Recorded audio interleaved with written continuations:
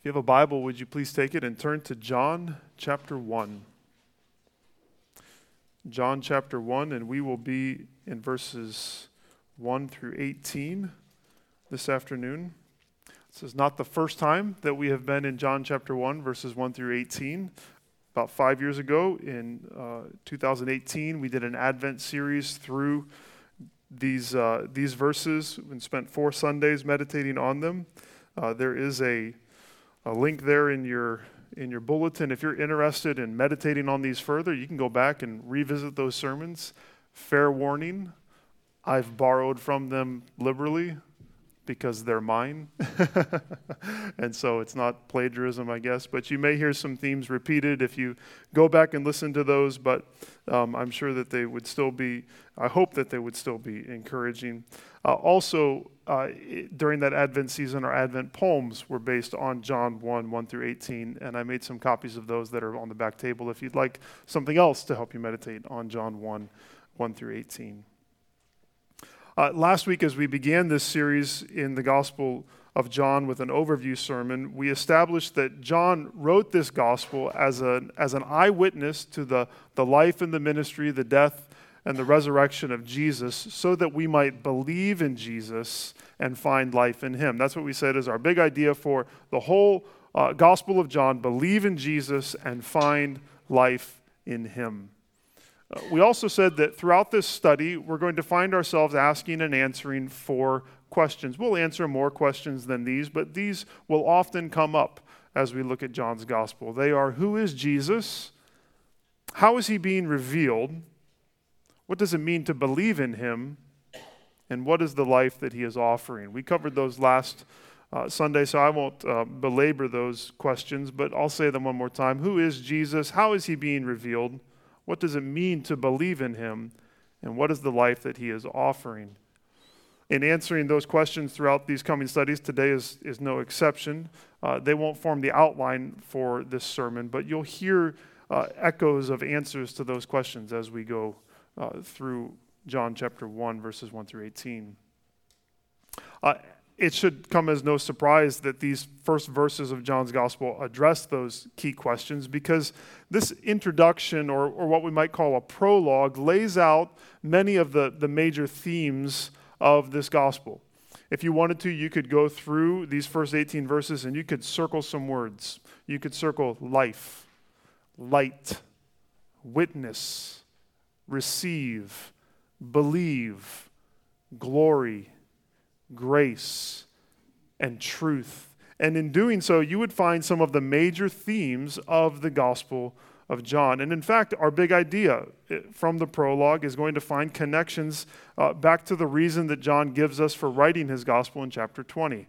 What we find in John chapter 1, verses 1 through 18 is this: the Word has come into his world to reveal the glory and grace of God, so that all who believe in him can be called God's children. The Word has come into his world to reveal the glory and grace of God, so that all who believe in him can be called God's children. It's funny, isn't it, that I can summarize the whole of John's Gospel in 8 words, but use 27 words for the first 18 verses? But there you have it. Here's our big idea again. The Word has come into his world to reveal the glory and grace of God, so that all who believe in him can be called God's children. These verses and their references to the incarnation, to the coming of Jesus into the world, remind us that the story of the gospel is about a rescue mission. Maybe you can think about a movie or a television show or a book where a hero, or maybe a group of heroes, or maybe just some ordinary people are trying to save a person, or maybe trying to save a city, or maybe trying to save the whole world. They're on a rescue mission. I'd give you examples, but there's too many to choose from. They run the gamut, don't they? From Paw Patrol to The Lord of the Rings. People are on a rescue mission. So many stories are built on this idea of a rescue mission, and maybe that's a whisper of the need of the gospel in our own hearts. Because the story that John is telling is about God himself entering his world to save his people, and to save them so that he can make them a part of his family. There's an interesting dichotomy. The story is so grand in its scope. God himself is entering into the world that he has made to rescue his people. And yet it's so intimate. He's coming into his world to save his people. Why? So that he can make them members of his family. So that they can be children of God forever. The word has come into his world to reveal the glory and the grace of God, so that all who believe in him can be called God's children. Today, my hope is that we will see just who the Word is, that we will marvel at what God has done through the incarnation, through the sending of Jesus to save us, that we will see the need of believing in this one who has entered into our world to save us, and that we'll see the beauty of what he has saved us into and be moved into worship and awe and joy. Well, let's begin by reading John chapter 1, verses 1 through 18. This is what God's word says. In the beginning was the Word, and the Word was with God, and the Word was God. He was in the beginning with God. All things were made through him, and without him was not anything made that was made. In him was life, and the life was the light of men. The light shines in the darkness, and the darkness has not overcome it. There was a man sent from God whose name was John. He came as a witness to bear witness about the light, that all might believe through him. He was not the light, but came to bear witness about the light. The true light, which gives light to everyone, was coming into the world. He was in the world, and the world was made through him, yet the world did not know him. He came to his own, and his own people did not receive him. But to all who did receive him, who believed in his name, he gave the right to become children of God, who were born not of blood, nor of the will of the flesh, nor of the will of man, but of God. And the Word became flesh and dwelt among us. And we have seen his glory, glory as of the only Son from the Father, full of grace and truth. John bore witness about him and cried out, "This was he of whom I said, he who comes after me ranks before me, because he was before me. For from his fullness we have all received grace upon grace. For the law was given through Moses. Grace and truth came through Jesus Christ." No one has ever seen God, the only God, who is at the Father's side. He has made him known. The Word has come into his world to reveal his glory, to reveal the glory and grace of God, so that all who believe in him can be called God's children. We're going to cover a lot today, so let me begin by just letting you know what my 3 points are, so hopefully you will be able to follow along with them. They are verses 1 through 5, Jesus is the Word. Jesus is the Word. Verses 6 through 13, witnesses and responses. And then verses 14 through 18, Jesus reveals God to us. So Jesus is the Word, witnesses and responses, and Jesus reveals God to us. John begins his gospel with the beginning. And not the beginning of Jesus' ministry. That's actually how Mark begins his gospel. The beginning of the gospel of Jesus Christ, the Son of God. And in fact, Mark's introduction could have been in John's mind when he wrote this. But what was most certainly in John's mind were the opening words of Genesis that Trevor read for us earlier. In the beginning, God created the heavens and the earth. And like Genesis, John begins with the beginning of all things, and even the time before anything other than God existed. The way he states it is that in the beginning was the Word. Eventually, John makes clear that the Word he is speaking of is the Jesus that he is going to tell us about. So let's take as our first point for today, in answer to that question, who is Jesus, the simple yet fathomless thought that Jesus is the Word. Jesus is the Word. That's familiar to us but we still can be confused and a little bit uncertain as to why John is using the word to identify Jesus. Why does he use that word? What's the significance of calling Jesus the Word? In part, it communicates the order and the wisdom of God. That's what word partly communicates, the order and the wisdom of God. We're supposed to have Genesis 1 in our head, remember? And therefore we remember that there at the beginning of time, it was God's creative word that brought order to chaos. God spoke, and he made the world a place of order and logic and reason. Genesis also reminds us that the Word of God in the Old Testament has power to do what God designs and desires. God's Word goes forth and it accomplishes His will. In some small way, this might remind us of Alexa or Siri or some other voice-activated device where our words spoken out loud can actually make things happen. Of course, God does more than check the weather with His voice. He creates the world. And now as His word goes forth, it is to accomplish the creation of spiritual light and life that find their source in Jesus. By saying that Jesus is the Word, John helps us to understand that Jesus is the wisdom of God who comes with creative power to bring order and life to the world. So if God is going to bring about new creation, He's going to do it in the same way that He brought about the creation of the Word. He's going to do it through His Word, and the Word is Jesus. Another reason that John may have referred to Jesus as the Word has as much to do with John's strategy as with the truth that he is conveying. We said last week that John is writing so that we, his readers, will believe that Jesus is the Messiah, the Son of God, and that by believing in Him, we would find life in His name. And he refers to Jesus as the Word in part to avoid misunderstanding. Why does he call Jesus the Word? To avoid misunderstanding. If John simply started his gospel by saying that Jesus was the Son of God, it had potential to backfire on him. J.I. Packer offers this insight into that regard. It says, Packer writes, John knew that the phrase Son of God was tainted with misleading associations in the minds of his readers. Jewish theology used it as a title for the expected human Messiah. Greek mythology told of many sons of gods, supermen born of a union between a god and a human woman.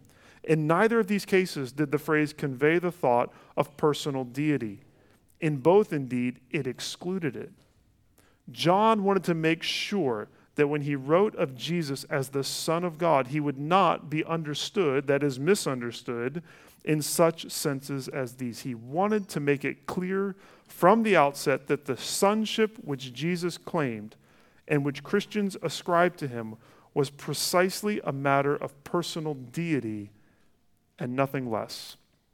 Hence, this famous prologue. So, John wants us to know that Jesus is not some lesser being, or that Jesus is not simply the pinnacle of God's creation. He wants us to know that Jesus is God Himself. And so He reveals Him as the Word. By saying Jesus is the Word, He not only avoids the misunderstandings that could come from the other titles, but He also is leveraging the power of the word. There was power in the word within culture. For the Jewish people, as they gathered in the synagogue and the scriptures were read, they would not read the covenant name of God aloud. They would find appropriate substitutes. And do you know what one such substitute that was regularly used was? Word. They would use the word to refer to God and the covenant name. And it wasn't just Hebrew culture where word carried weight. In Greek culture, the word, the logos, referred to something or someone of deep significance. So John calls Jesus the Word as a reminder of all that we find in Genesis, also as a means of avoiding misunderstandings that could have arisen if he used other titles, and also to leverage the power of this word in his culture. And from there, then, he gives us all these adjectives to add to the word so that it can fill out its meaning. So first he says that Jesus is the eternal Word. He is the eternal Word. As we saw already, John takes us to the time before time, and by so doing, we discover that Jesus, the eternal Word, is not the product of God's creation. Jesus was not created. For something to be created, there must have been a time when it was not. An artist creates when she paints and she brings something into being that had never before existed. Kids, some of you like to draw pictures on Sundays. And as you draw that picture, you're making something, you're creating something that is unique in this world. But Jesus, the Son, was not created in any sense of the word, because he was with God in the beginning. And as verse 3 says, without him, nothing was made that was made. There was never a time when he was not, because he is the eternal Word. And that eternality leads us to say also that he is the divine Word. He's the divine Word. Verse 1 tells us that the Word was not only with God, but it was God. He was God. Those two phrases are perfectly crafted to help us understand who God is. First, the fact that Jesus was with God tells us that he has always existed, but it also helps us to see that Jesus was distinct from God the Father. That while there is one true and living God, he exists in three persons who are different from one another. Imagine you arrive at a party with your significant other and someone says, "Are you together?" And you say, "Yeah, she's with me." Well, if you're with someone, you are not that person. You are associated with them. You are in close proximity to them. You may be intertwined with them, but you are not them. And yet also, while being distinct and different, the Father, the Son, and the Spirit are also equal to one another and have always coexisted. John affirms this in his statement that the Word was God. He was with God, but he also was God. In a sense, like a husband and a wife who are distinct persons are also one flesh. In that way, the persons in the Godhead are distinct, and yet they are one. You got a headache yet? Talking about eternality of God, talking about the Trinity. Well, let's keep going. The Father, think about the Trinity, the Father is equal to the Son, and the Son is equal to the Spirit, and the Spirit is equal to the Father in their divinity, but the Father is not the Son, and the Son is not the Father, and the Son is not the Spirit, and the Spirit is not the Son, and the Spirit is not the Father, nor is the Father the Spirit. God is united and equal in his persons, but he is also distinct. There is only one God, but he exists in three persons. And Jesus, the Word, as a part of the triune God, is truly divine. His eternality shows that deity, but we can also see that Jesus' role in creation shows his deity, because Jesus is not only the eternal Word and the divine Word, he is the creative Word. He is the creative Word. The Word is the creator of the world. Verse 3 states this both positively and negatively. It says that he made all things and that nothing was made apart from him. So there are no exceptions. The Word made the world and everything that fills it. Psalm 33:6 says, "By the word of the Lord the heavens were made." And John 1 helps us to see that creation was accomplished by God's spoken word, but more importantly, by and through Jesus, because he is the Word of God. And as the creative Word, he specifically created life. So he is forth the life-giving Word. He's the life-giving Word. Jesus didn't simply make mountains and plants and animals. He created human beings in his image, and then he breathed the breath of life into their souls. He breathed the breath of life into your soul. As the life-giving Word, he animates all things, and he preserves and sustains all life. He's like that power strip that's behind your television that everything else is plugged into. Jesus is the source of all life. He is the one source of all life. You live and you move and you have your being because Jesus has given and continues to give you life. Nothing lives apart from him, and nothing continues to live apart from him, because life itself is not simply from him, it is in him.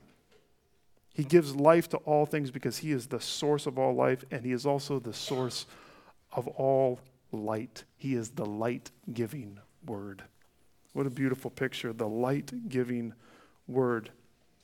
Into the chaos and the darkness of the world of Genesis 1:1, God spoke, and his Word brought order, and it brought light.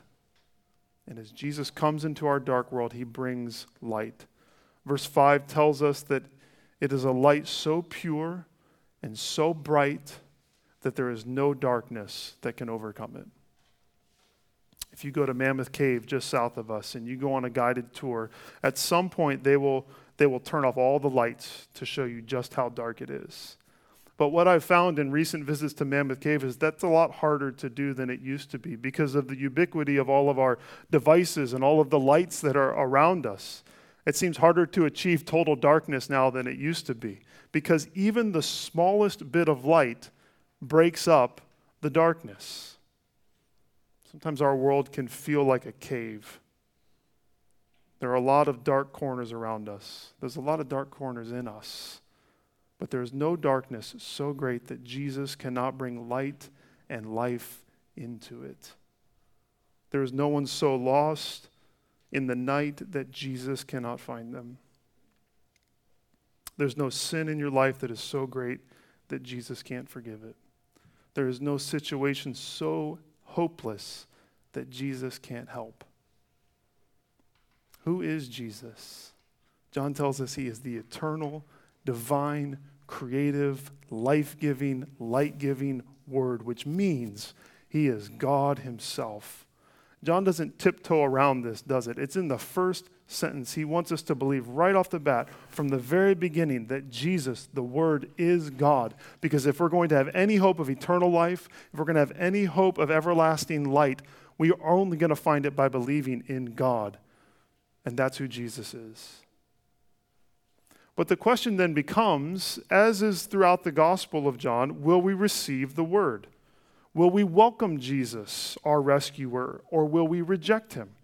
And so John takes a sharp turn, but it's actually a very logical turn in verses 6 through 13, and he starts to talk about witnesses and responses. So we've just talked about how Jesus is the Word. Let's talk about witnesses and responses in verses 6 through 13. Again, it's a theme that's going to be borne out throughout the gospel, but John distills down into a few verses what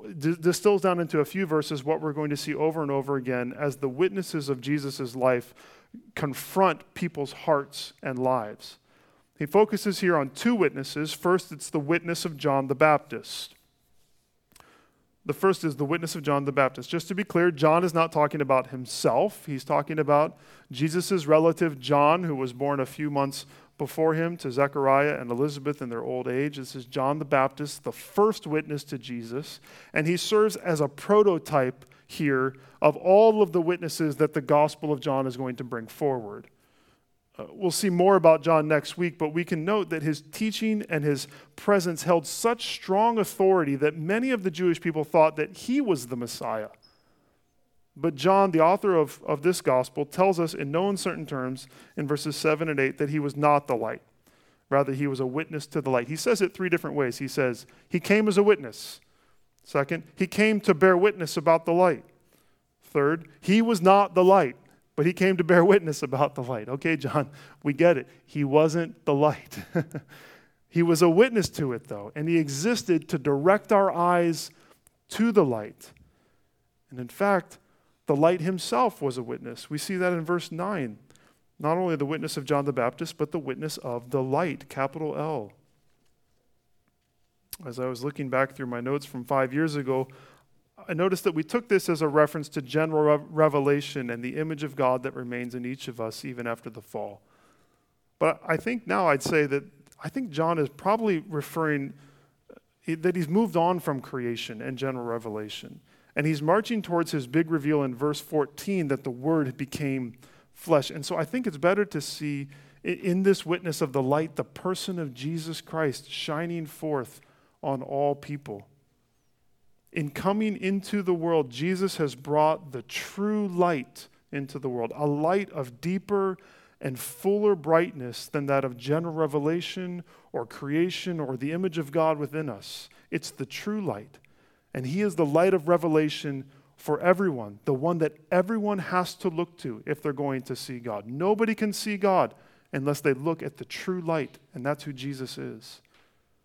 And yet, almost in the same breath, John then starts to describe the fact that we all reject the light.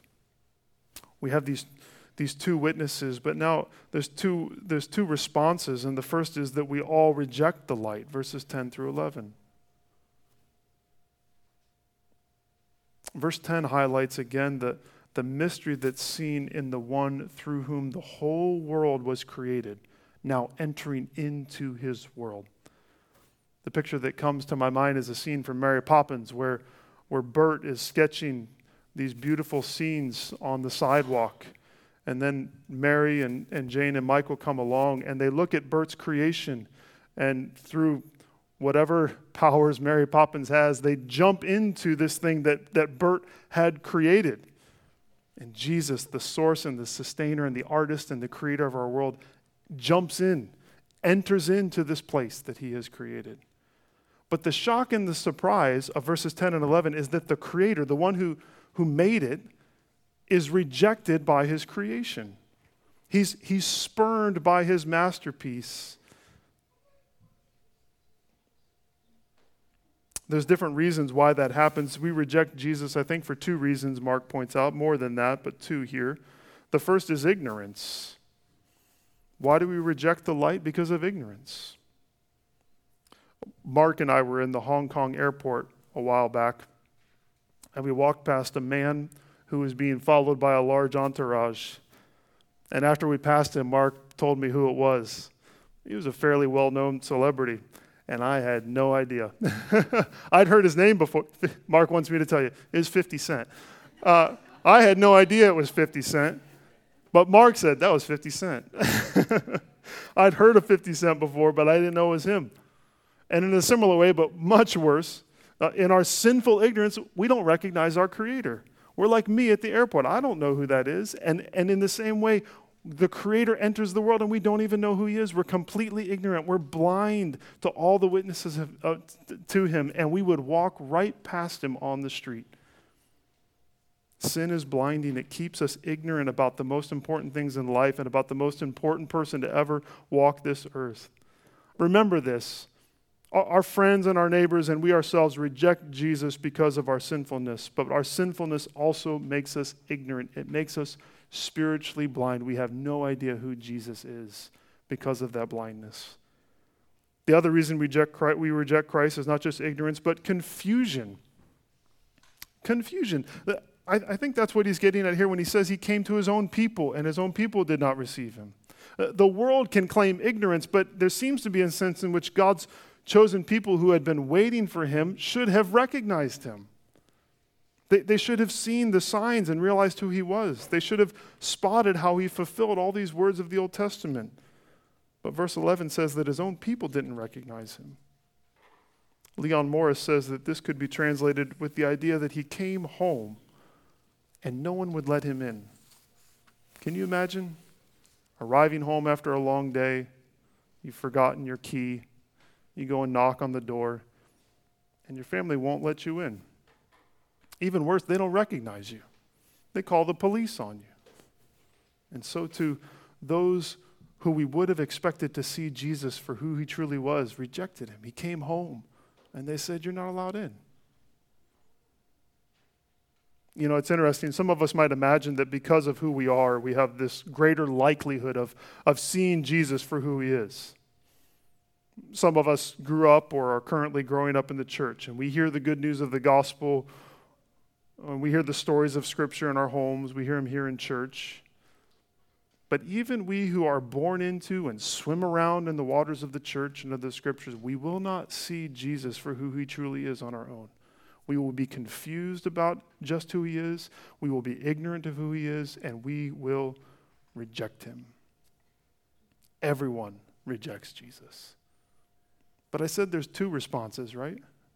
It's amazing that everybody rejects him, and yet, through the miracle of God's grace, we find in verses 12 and 13 a second response to the witnesses. We all reject the light, but then by God's grace, some receive the light. That's the other response. Some people receive the light. Remember, receive is one of John's euphemisms for believe. Some people believe.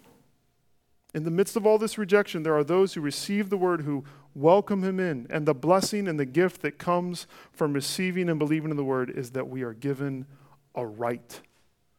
And what is the life that Jesus offers to those who believe? It's this: we're given the authority and the power to call ourselves children of God. We who had rejected God are welcomed back into his family as sons and daughters. Have you heard this phrase? You have no right. Someone might have no right to enter your home or to do certain things or to say certain things to you. And for all people, our natural and our sinful rejection of Jesus removes our right to say that we are his children. But when we receive Jesus, when we believe who he is as the Word of God, the creator of all, the source of all life and light, and the God who has come to save us through his death and burial and resurrection, then he gives us the power and the authority and the right to say that we are children of God. And with that, the certainty that we truly belong to him. We who have run from him and rebelled against him and rejected his goodness, when we repent of these sins and we receive Jesus as Messiah and King and believe that his finished work on the cross is sufficient to save our souls, we are adopted as children of God. And adoption is the right way to think about it. It's the right way to think about receiving the light, because with the exception of Jesus, all of God's children are adopted.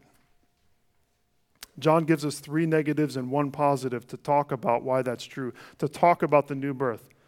He says that we are born again, first, not by blood. You're not born again by blood. Literally, you're not born of bloods, meaning of natural procreation through the bloodlines of a man and a woman.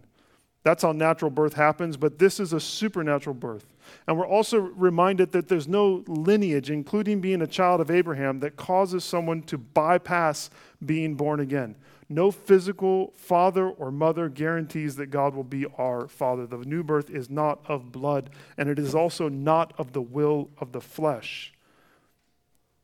In other words, it's not the result of our own volition or desire. It's not something that we can accomplish in some kind of a natural way, or even something that we desire in our flesh alone.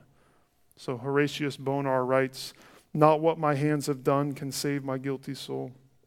Not what my toiling flesh has borne can make my spirit whole. Not what I feel or do can give me peace with God. Not all my prayers and sighs and tears can bear my awful load.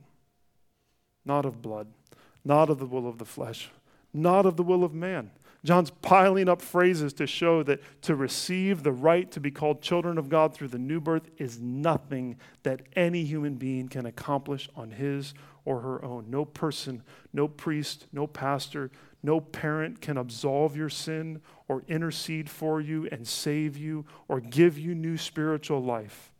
There is only one mediator who can cause you to be born again, and it's Jesus Christ. And the coming of Jesus shows us this, that God wants to save us. He wants to restore us. He wants to rescue us. He wants to adopt us and make us his children. And it's so good that he wants to, because he's the only one who can. How are we born again? What does John say? It's not by, we're born not of blood, nor of the will of the flesh, nor of the will of man, but of God. The only way we can be born again is by the will of God. Our entrance into God's family, our new birth as children of God, must be of God and God alone. He alone can make us alive so that our hearts will believe and receive him. From these witnesses and responses, John returns now to his discussion of the word in verse 14. And so here's our third and final point. Jesus reveals God to us. Jesus reveals God to us. And the Word became flesh and dwelt among us. The eternal, divine, creative, life and light-giving Word did something beyond comprehension. He became flesh. J.I. Packer tries to capture the wonder of this when he writes, "The Word became flesh. God became man. The divine Son became a Jew. The Almighty appeared on earth as a helpless human baby, unable to do more than lie and stare and wriggle and make noises, needing to be fed and changed and taught to talk like any other child. The more you think about it, the more staggering it gets. Nothing in fiction is so fantastic as is the truth of the incarnation. I think that's the kind of wonder that John wants us to feel when he uses the word flesh. Flesh can carry the idea of sinfulness, which is not what why John uses that word to describe the sinless Son of God. Rather, he uses it because it also carries this idea of weakness. When the Word became flesh, he put on weakness.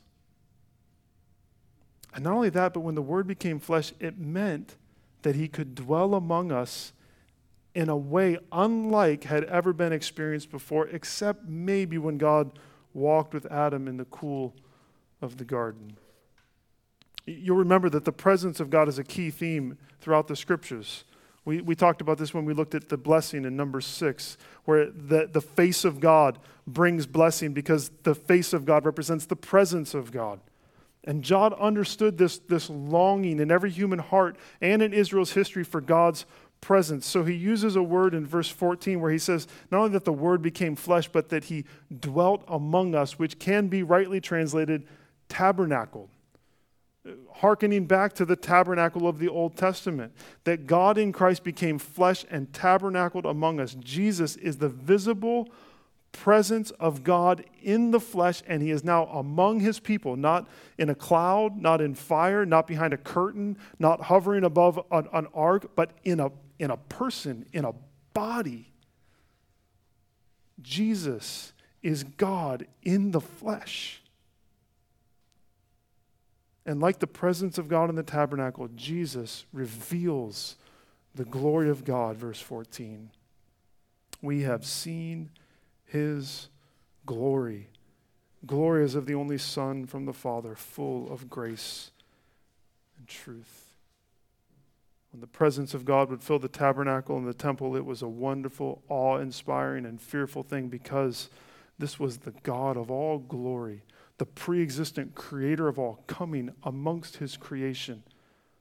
And the same is true of Jesus. And yet this time, as Wesley writes it, his glory is veiled in flesh. His glory is glimpsed later on in the Mount of Transfiguration and the resurrection and the ascension, but Jesus doesn't shine forth in any visible way with all of his glory at his birth or even throughout his ministry because he humbled himself by becoming a man, by taking on weakness. And instead of the brightness of his glory, we see his glory in the way that he comes to us full of grace and truth. That's what Jesus reveals about God, that he is full of grace and truth.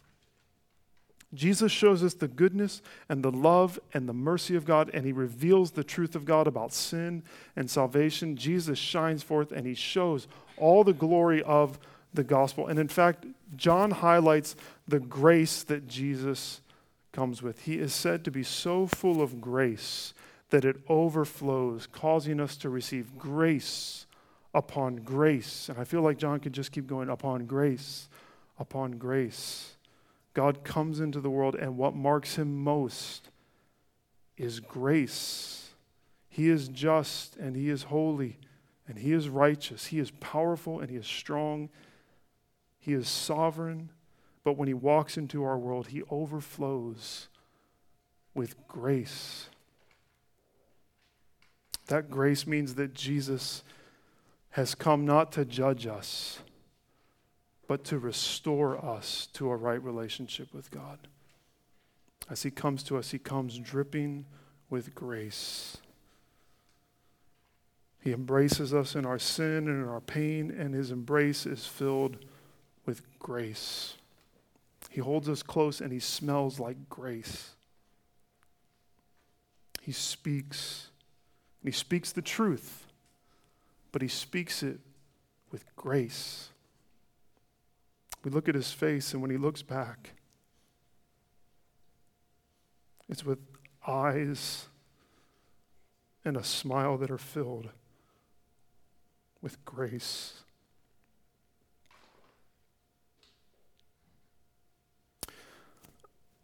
This idea is then set in contrast, though, to the beginning of verse 18, where it says that no one has ever seen God.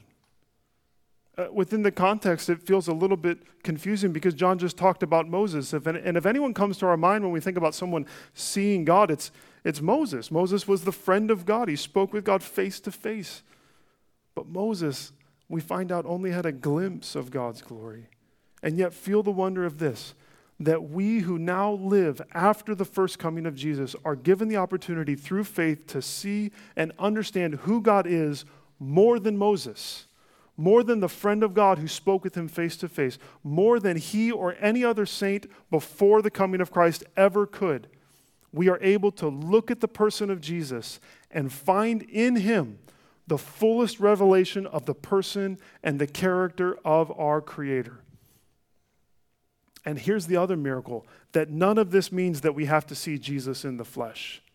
We don't need to see him in the flesh to know God because the Word has given us the Word, the written Word. And as we read the Scriptures in the light of Jesus and by the Spirit's illumination, we are able to see who God is. And Jesus shows us who God is. And who is he? He is full of glory. He is full of grace. And he is full of truth. And this is the Jesus that John wants to reveal to us in the pages of his gospel. What a wonder that we get to study this together. That John is bearing witness to us and calling us to believe in this Jesus. He says to us this, the Word has come. The Word of God has come into his world so that he can reveal the glory and the grace of God so that everyone who believes in him can be called God's children. Let's take a moment of silence, and then I will pray for us.